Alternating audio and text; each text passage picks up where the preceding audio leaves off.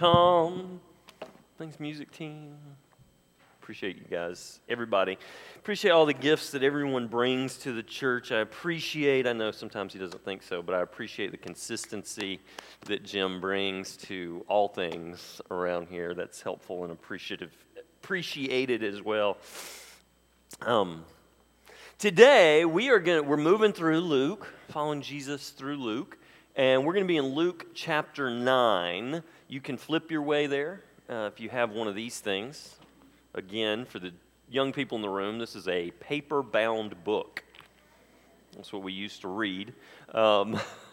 They have free apps of many different variations on your different app stores if you'd like to use technology to flip to the Bible. Luke chapter 9, I'm going to be reading verses 18 through 27 in a minute. So while you flip there, I'm going to let you in a little secret. It's not a secret. It's not like a trick of the trade or anything, but it is the way I filter. Well, when I'm at my best, I should say, the way I try to filter everything that I do, everything that Jim does, everything the elders and the deacons here do, through one very simple question. And it's this: how is this helping us play our role? Now, hang on. Let me explain what I mean by that. We'll come back. Theologians smarter than me have put it this way. This back here.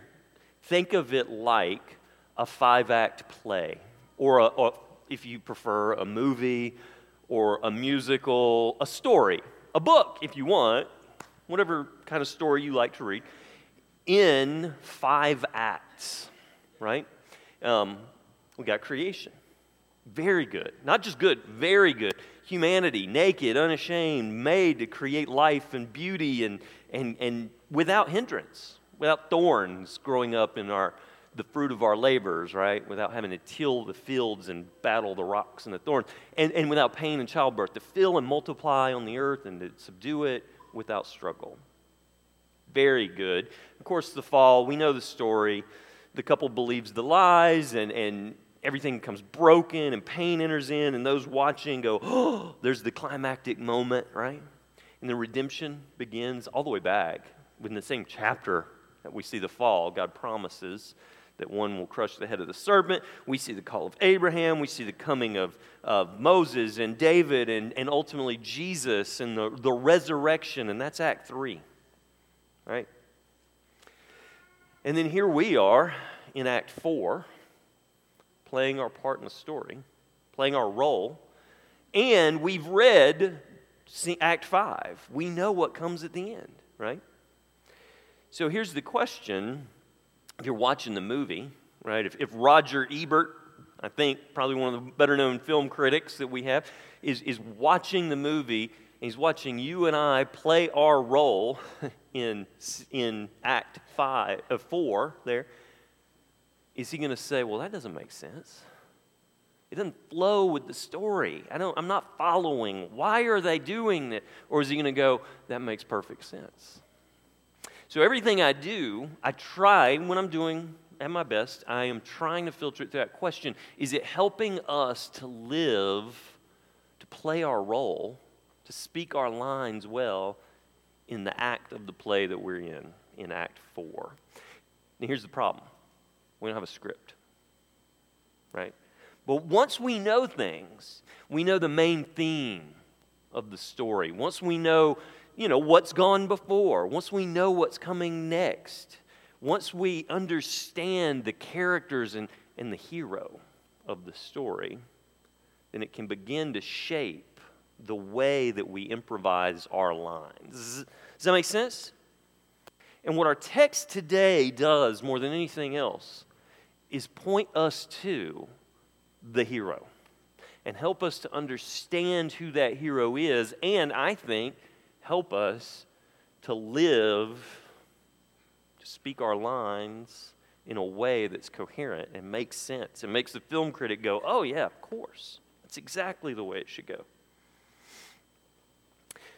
Now, the question, and it's really fascinating what Luke does. If you've been reading Luke, and I know I'm only kind of highlighting, right? We're only picking a few big key passages. But if you've been following along in Luke, reading closely, right? Luke, now, just quick survey. Matthew, Mark, Luke, right? Those are three of the four Gospels, we call them, the stories, the biographies of Jesus. And they all kind of tell a lot of the same details, but with a little bit different emphasis on stuff. A quick way to remember this. Matthew's written for the Jews. Mark is written for the Romans. Luke is written for the Greeks. I want to do Luke because I feel like we're closer to the Greeks than any of them. We got to do a little less translation because we get it, right? But it's really cool. If you read along, you pay close attention, you can catch these hints, right? Luke is emphasizing something. Now, for 2 chapters, he's been asking a question. We read it last week, way back in chapter 8. We read this question. Jesus comes, he calms the winds and the waves, and the disciples are like, their heart rate is coming back to normal because they just thought they were going to die, right? And then they say, who then is this? Who is this? And we're beginning to see Luke wanting us to ask that question, who is this? In fact, right before what I'm going to read today, we meet a guy named Herod. Herod is what we'd call a puppet dictator, right? He has no power. He's a subject of Rome. This is common. A colonial, foreign power will come and take over, and they'll find somebody that will do their bidding, but won't create too much conflict for the people, and so they'll put him on the throne, and people will feel like they're somewhat independent, even though the king there is doing whatever Rome wants. That's Herod. He's a subject of Rome, and he's a puppet. He does whatever they want, right? But he is Jewish. And so what Herod starts hearing about Jesus, and he asks in chapter 9, verse 9, John I beheaded. See, Herod has already beheaded John the Baptist, the guy who came before Jesus. And he says, John I beheaded, listen, but who is this? He's asking the question. It says he's perplexed. He's confused. He doesn't know who Jesus is. It says he sought to see him. He has some questions he doesn't know the answers to, but he's asking, who is this? It's happened a few times. Luke keeps raising that question. Who is this? And so then we get to this passage where I think Luke has been building some anticipation for us. I'll start reading. I'm going to read verse 18. Now it happened that as he was praying alone, the disciples were with him, and he asked them, who do the crowds say that I am? And they answered, John the Baptist. Others say Elijah, and others that one of the prophets of old is risen. Then he said to them, but who do you say I am? There's some emphasis on that. Who do you say I am? And Peter answered, the Christ of God. And he strictly charged and commanded them to tell this to no one, saying, the Son of Man must suffer many things and be rejected by the elders and chief priests and scribes and be killed, and on the third day be raised. And he said to all, and Matthew kind of makes it clear, or Mark, one of them makes it clear that he turns, he's sort of talking to his disciples, and he calls the crowds to him. So that's Luke's emphasis when he says to all, if anyone would come after me, let him deny himself and take up his cross daily and follow me. For whoever would save his life will lose it. But whoever loses his life for my sake will find it. For what does it profit a man if he gains the whole world and loses or forfeits himself? For whoever is ashamed of me and my words, of him will the Son of Man be ashamed when he comes in his glory and the glory of the Father and the holy angels. That would be Act 5. But I tell you truly, there are some standing here who will not taste death until they see the kingdom of God. Let me pray quick. God, would you help us to understand, to love, to be moved by your word? Help me to speak your word today, what you would have me say, and help us to hear things from your Spirit, whether I speak them or not. It's in your name. Amen. Now, A few things I just want to kind of mention from this text that kind of help us get on the same page, right, about this passage that might raise some questions, or did for me anyway. Why is he telling them, don't tell anybody? Something Jesus does a lot of. But don't tell anybody, right? And then he says you must suffer. Now see, this Christ thing, we'll talk about that in a minute, but the Jewish people were expecting somebody to come anointed by God, right? A Messiah figure with a sword and a bow and a horse to set up his throne, to throw the Romans out and establish independence. They were anticipating a powerful ruler to come and set them free and help them pursue all of their rights and all of their freedoms. And yes, right, that's what they wanted. And if they find out that Christ has come, you know what they're going to do? They're going to go pick him up. They're going to carry him off to Jerusalem. They're going to put a sword in his hand and they're going to say, go get him, right? And Jesus says, no. They come for power. Then come to take power. I came to be humiliated. I came to suffer. I can't be lifted up and sent off to Jerusalem or Washington, D.C. to make all things better. That's not what I'm here for. I'm here to die. It's interesting. So that's why he tells them that. Why a cross?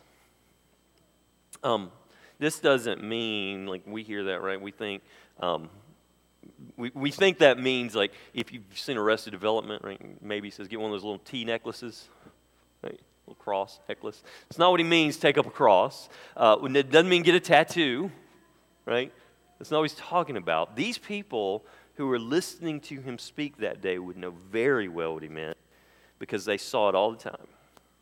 Roman soldiers would show up in all their armor and their helmets and show up at your door, and they would bang on your door, and they would hand you a cross, and they would point to a hill outside the village. That's what it looked like for somebody to take up their cross.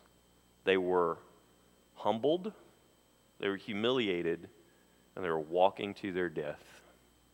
The rest of their life, however short it might be, would consist of humiliation. So when Jesus said you got to take up your cross and follow me, he was talking about know that you're going to die and that the rest of your life is not about you anymore. That's what it means to take up your cross. And then he says, what does it profit a man if he gains the whole world, right? That's the tension that Jesus is constantly battling, really, and I feel like we still do.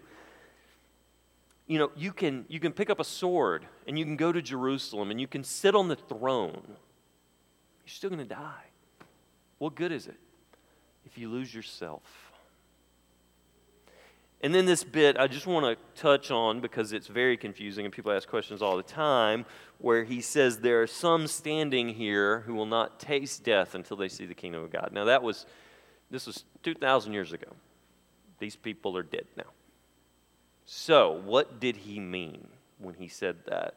There's a lot of answers, different answers that different people have. Some people say, a little bit later, just a few years down the line from here, the disciples will be gathered around, and we call it Pentecost. The Holy Spirit comes in to them and to the room, and thousands are added to the church that day, and there's this huge movement of God. And some people say that's what he's talking about. Some people say about 40 years after this, the temple in Jerusalem would be destroyed. The church would begin its march outward to the day, really, when it would overthrow the Roman Empire through humility and humiliation and sacrifice. And some people think, well, maybe that's what he's talking about. Others think, well, John did write Act 5 for us, right? He showed us the vision of the new city coming down out of heaven and every tear being wiped away and us standing together around the table worshiping the Lamb of God. Maybe that's what he's talking about. I think all of these are valid answers. I'm not saying I like one of those better than another. Frankly, I like them all. The kingdom of God marching out to the world. Sometimes we get wrapped up and we think kingdom of God means heaven. It doesn't. It means what we're doing right now. It means seeing transformation in our community, in our life. They saw it. We see it. We see the kingdom of God. So just a few things there about this passage to kind of help us get on the same page. Now, what it's really about is this question, who is this? That they've been asking now in Luke for 2 chapters. Who is this? Actually, a little longer than that. A few times we've seen that question, and this is what it's about, the answer to that. But there are different answers. It's really interesting. Herod, who it told us a little earlier, he doesn't know, but he's asking. He wants to know, who is this? But it's interesting because in just a little while, a few chapters ahead, I think it's chapter 23, he meets him. Finally, after a couple of years, he finally meets Jesus. And it's the day Jesus is murdered that he meets him. And it says, I think it's chapter 23, verse 8, he was hoping to see some kind of sign. Herod was longing to see Jesus so that he could do magic for him. He wanted to see him perform some kind of miracle. He wanted to see him fix stuff. He wanted to see him maybe provide something.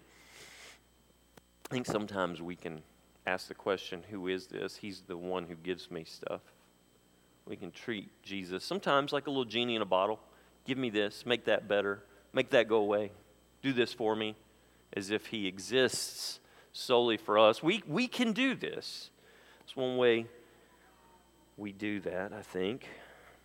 Another answer that comes from the crowd, John the Baptist, Elijah, a prophet. Now, what that is about, they didn't have a belief in reincarnation the way we do. They didn't hear, that's not the way it would have been understood in the first century, the way some of us might think, like a reincarnated, not exactly. What that means is the spirit of this person. You know, if you get a big evangelist going to football stadiums and preaching the gospel, people come pouring down the aisles, and you're going to say it's the spirit of Billy Graham returning.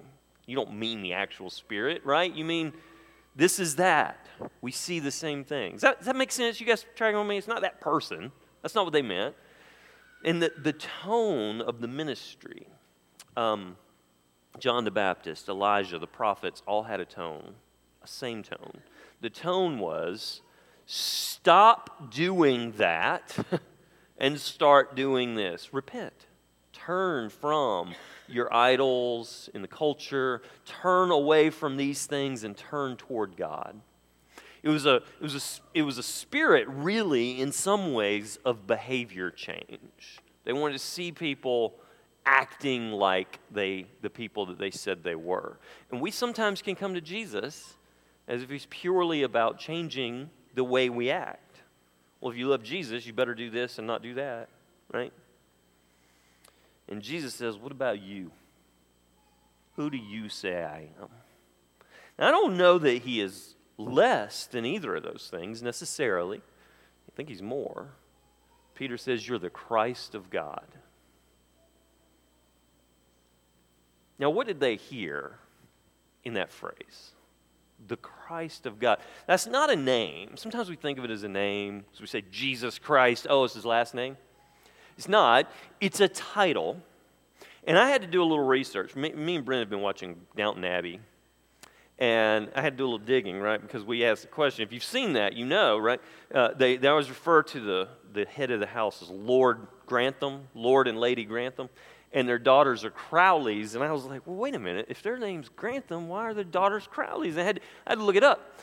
His name is Robert Crowley. His title is the Earl of Grantham. His last name is not Grantham. It's a title. Just like the Duke of Edinburgh, right? That's Prince Charles. Or the Queen of England, Queen Elizabeth. That's a title and a name. It's a title. And with all titles come power. Doesn't matter. Whatever the title is, there's a certain element of power associated with it. The Queen of England, right? Her power is probably diminished from what it was in the 1600s.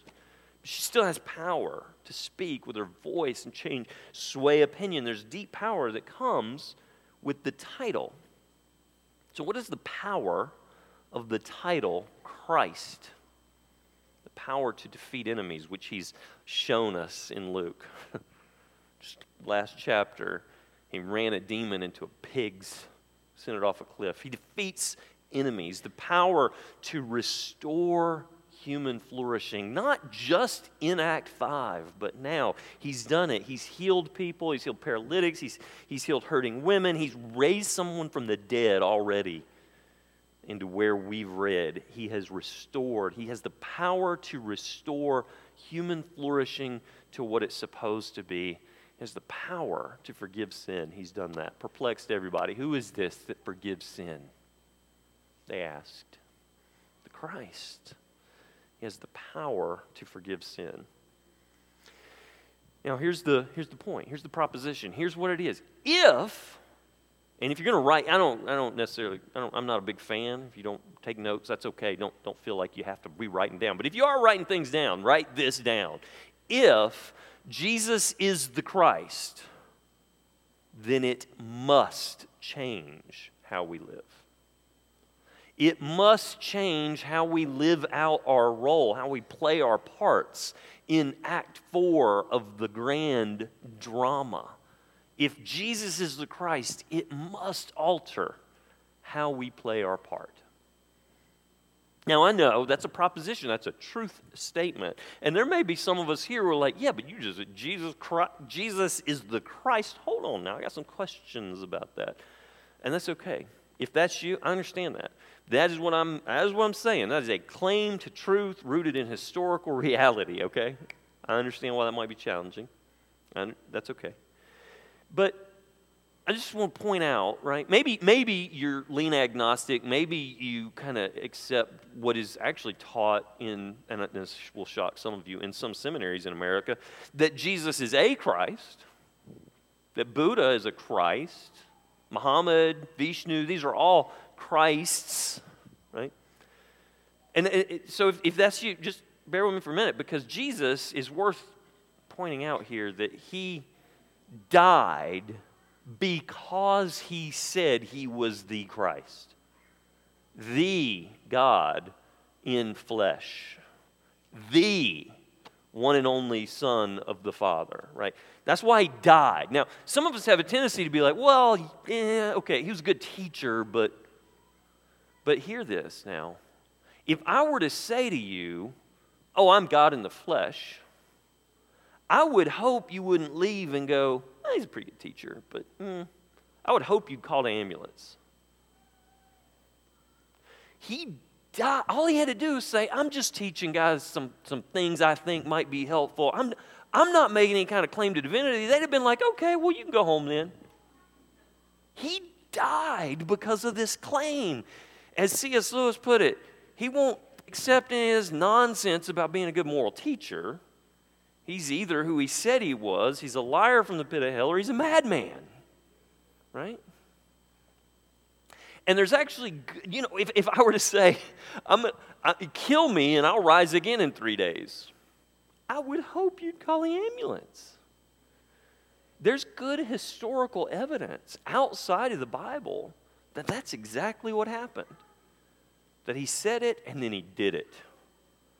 And if that's true, then it causes us to come and reevaluate, who is this? And then come and, if you want to talk more, I'd love to have that conversation. We can have lunch, we can have dinner. But Jesus makes some sort of really exclusive claims to divinity that cause us to wrestle.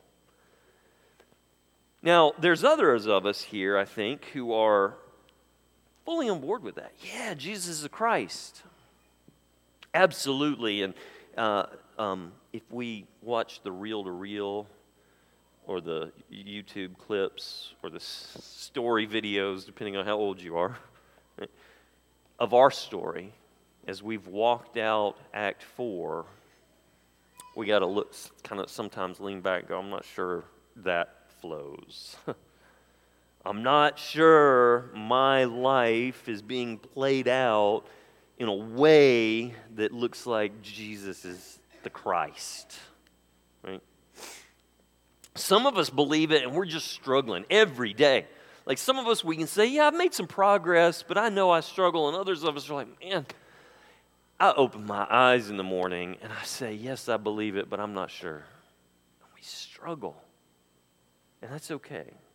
If you're thinking, I have never struggled to live my life consistent with the statement of truth that Jesus is the Christ, well, come see me because you're fooling yourself. We all do that. The question is, what does it look like for us then? How do we live our lives in a way consistent with this statement that Jesus is the Christ? Well, think about what we said, the power of Christ, what Luke shows us. The power of Christ is to defeat our enemies and His. Who? Christ. The Christ. Jesus defeats our enemies, not us. I think we have to ask the question, who then are our enemies? That's a valid question, and I know it's funny, right? Because there's some of us here in this room who maybe immediately think, my enemies are the secular, liberal, left, you call it, what you want, right? That those who would destroy my way of life in the West, those who seek to impinge upon my freedoms, right? That would be my enemy. And there are others, and it is worth all of us remembering, there are others of us in the room who would say, those that we would call the alt-right, who would seek to throw me out of the country, those who would burn my home, my church. That's the people that are my enemy, right? It's beautiful that we're worshiping together. And I think there's truth in that. Both sides that's worth listening to. Some of us might say, my enemy is the record industry, or the entertainment industry out in Hollywood, the corruption, and those are my enemies. I got to keep those out of my house, right? I have different enemies out in the sort of the cultural space.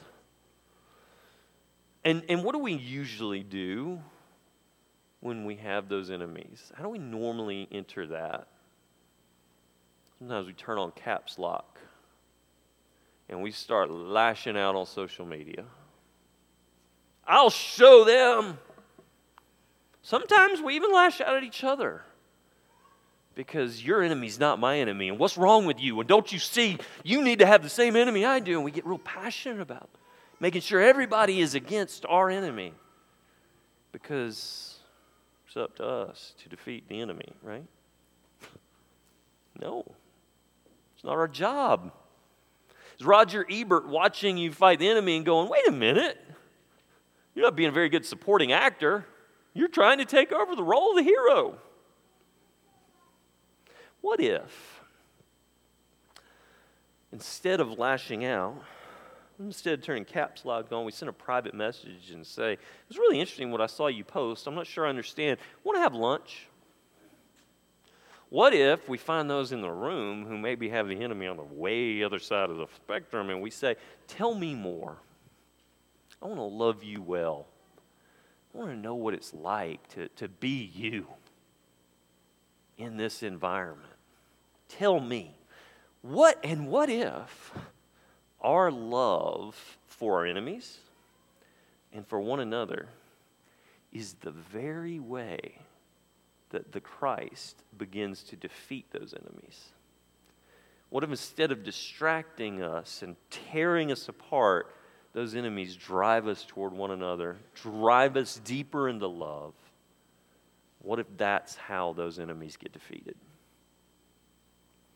There's another enemy that I know exists and is far too prevalent and is frankly far more crushing that came to mind as I thought about this, and that is an enemy that exists in many of our stories, because some of us have a person that we might call an abuser, someone who has done us deep harm, maybe even someone who's doing us harm right now.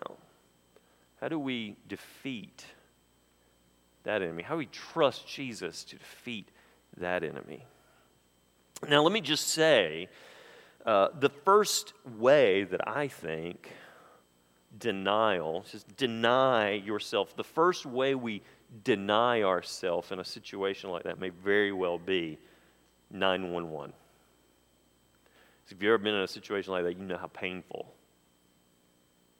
reporting might be, how terrifying that might be. That might be a denial of self that will save you, right? I want this to be a safe place, so let me just say, if that's you right now, you can talk to me, you can talk to Jim, you can talk to an elder in this church. You will be safe. They will not. It's a hard one. Some of us, though, probably more of us who have that story, that's an old story. Maybe it's not right now. But it still is an enemy that we want to see defeated. How do we do that? How do we trust Jesus in a situation like that to defeat our enemies? Now, there are two ways that I have seen that Jesus defeats that enemy. One is with deep repentance and pain and tears and weeping and prolific statements for years of, there's no way I can ever make up for that. With weeping and tears and snot, I'm talking deep repentance. That's one way that I have seen him bring defeat to enemies. The other that for me often, and just to be completely honest, is far more comforting is the knowledge that in that fifth act, the boot of the Christ is on the neck of that person. He will defeat our enemies. Now, let me also say that weeping and repentance and all that, a perfectly appropriate place for that to happen is in a jail cell. Just in case, that needs to be said. But I know when I say these things, it doesn't just bring healing. I know that. But I think years sometimes of believing that Jesus is the Christ, of denying self and being willing to say, this is my pain, this is my heartache, this is my shame, and hearing our community, those around us today, say, you're valuable, you are loved, you are worth something, I think can begin to heal us over time. And there is healing because Jesus, even now, not just in Act 5, wants to restore us, all of us, and bring healing and make us what we ought to be, all that we should have been and all that got broken. He is about restoring human flourishing right now in this act, in Act 4. He, the power of the Christ, is to restore human flourishing. Now, we hear that, right? And we have those around us, maybe loved ones, who we argue with, and we fight, and we battle because we just want to see them flourish. I know. It's not my job. It's Jesus's. It's the power of the Christ. That might involve denial. That might be deny yourself. You can't win. Right? Trust.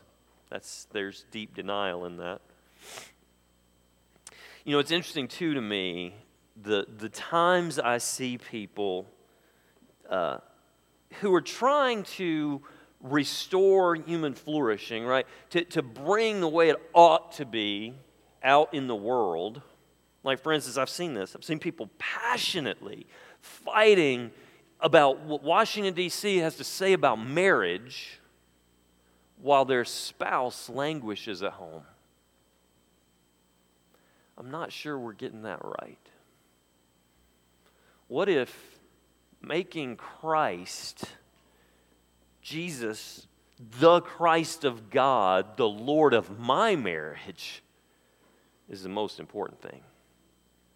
What if being what we say we're supposed to be is really what Jesus wants for us?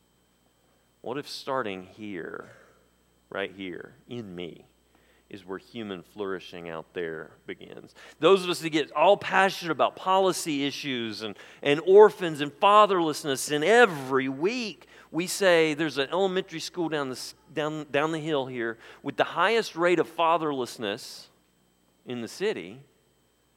I mean, 4 or 5 men, maybe, that go down and read to them. And yet we're passionate about social issues I got to ask. If Roger Ebert is watching that, is he going, wait a minute, I'm not sure this is coherent to the story. I think you're trying to be the hero. Right? We all know that the good supporting actor gets the Oscar for taking the hero and saying, hey, everybody, look who the hero is. Right? The good supporting actor is not going to grab a gun and shoot the hero or rescue the hero for that matter. How often do Christians try to rescue Jesus? It's not our job. We flub our lines, don't we? We miss our cues. Roger Ebert's like, wait a minute, you totally botched that line. I think if we're honest, we look at our lives and we would say we've all flubbed our lines every day. We miss our cues. We're off fighting with our caps locks on. We ought to be reading to elementary school students. We're off marching with picket signs. We ought to be at home, loving our families. Be showing the world what a good marriage looks like, not trying to tell them what it is. Flub our lines, right? Which is why it's so beautiful. And I hope there are. I hope we're feeling that prick, right? Of, yeah, I'm not so sure I play it every day. Because that's the other power here that Christ shows us, the power to forgive sin. And I know some of us don't like that word because it's been used as a weapon against us in unhealthy and painful ways. That's just an honest statement. It has. Because it really, it comes from an old Hebrew word that best paraphrase is, flub our lines. We miss our cue. And the director has the power to forgive that, right? When the announcement pops up, oh, go to Myrie, and we're watching that, and we're like, oh, wait, no, I didn't. And we have that moment of, oh, no, and we have stage fright, and we realize we didn't do it right, and we're all off, and Jesus says, take up your cross. It's okay. It's okay. Yeah, you missed your cue. Yes, you flubbed your line. Go back. You tripped walking out on stage. That's okay. Get up and play your part. What if that is what taking up our cross really looks like? Instead of trying to read the parts well as a strong actor, what if the real beauty in the design of the play is that we say, help me, forgive me, I did it wrong, I didn't get it right, thank you. What if that's how we best point? As Jim said earlier, as we give glory, we make God famous. He's the hero of the story. Do we make him more famous by saying, look at how great I am at acting my part? Or do we make him famous by saying, oh, I blew it again. Help me. And here's what I think. I think that is the exact point that we have to be at. I think the more we say, help me, and the more we hear him say, okay, the better we just naturally become at playing our lines. But our lines never become about us. Our lines are pointing to him. And for us, what do they look like? They look like humility. They look like the humiliation of a Roman prisoner carrying his cross to his grave.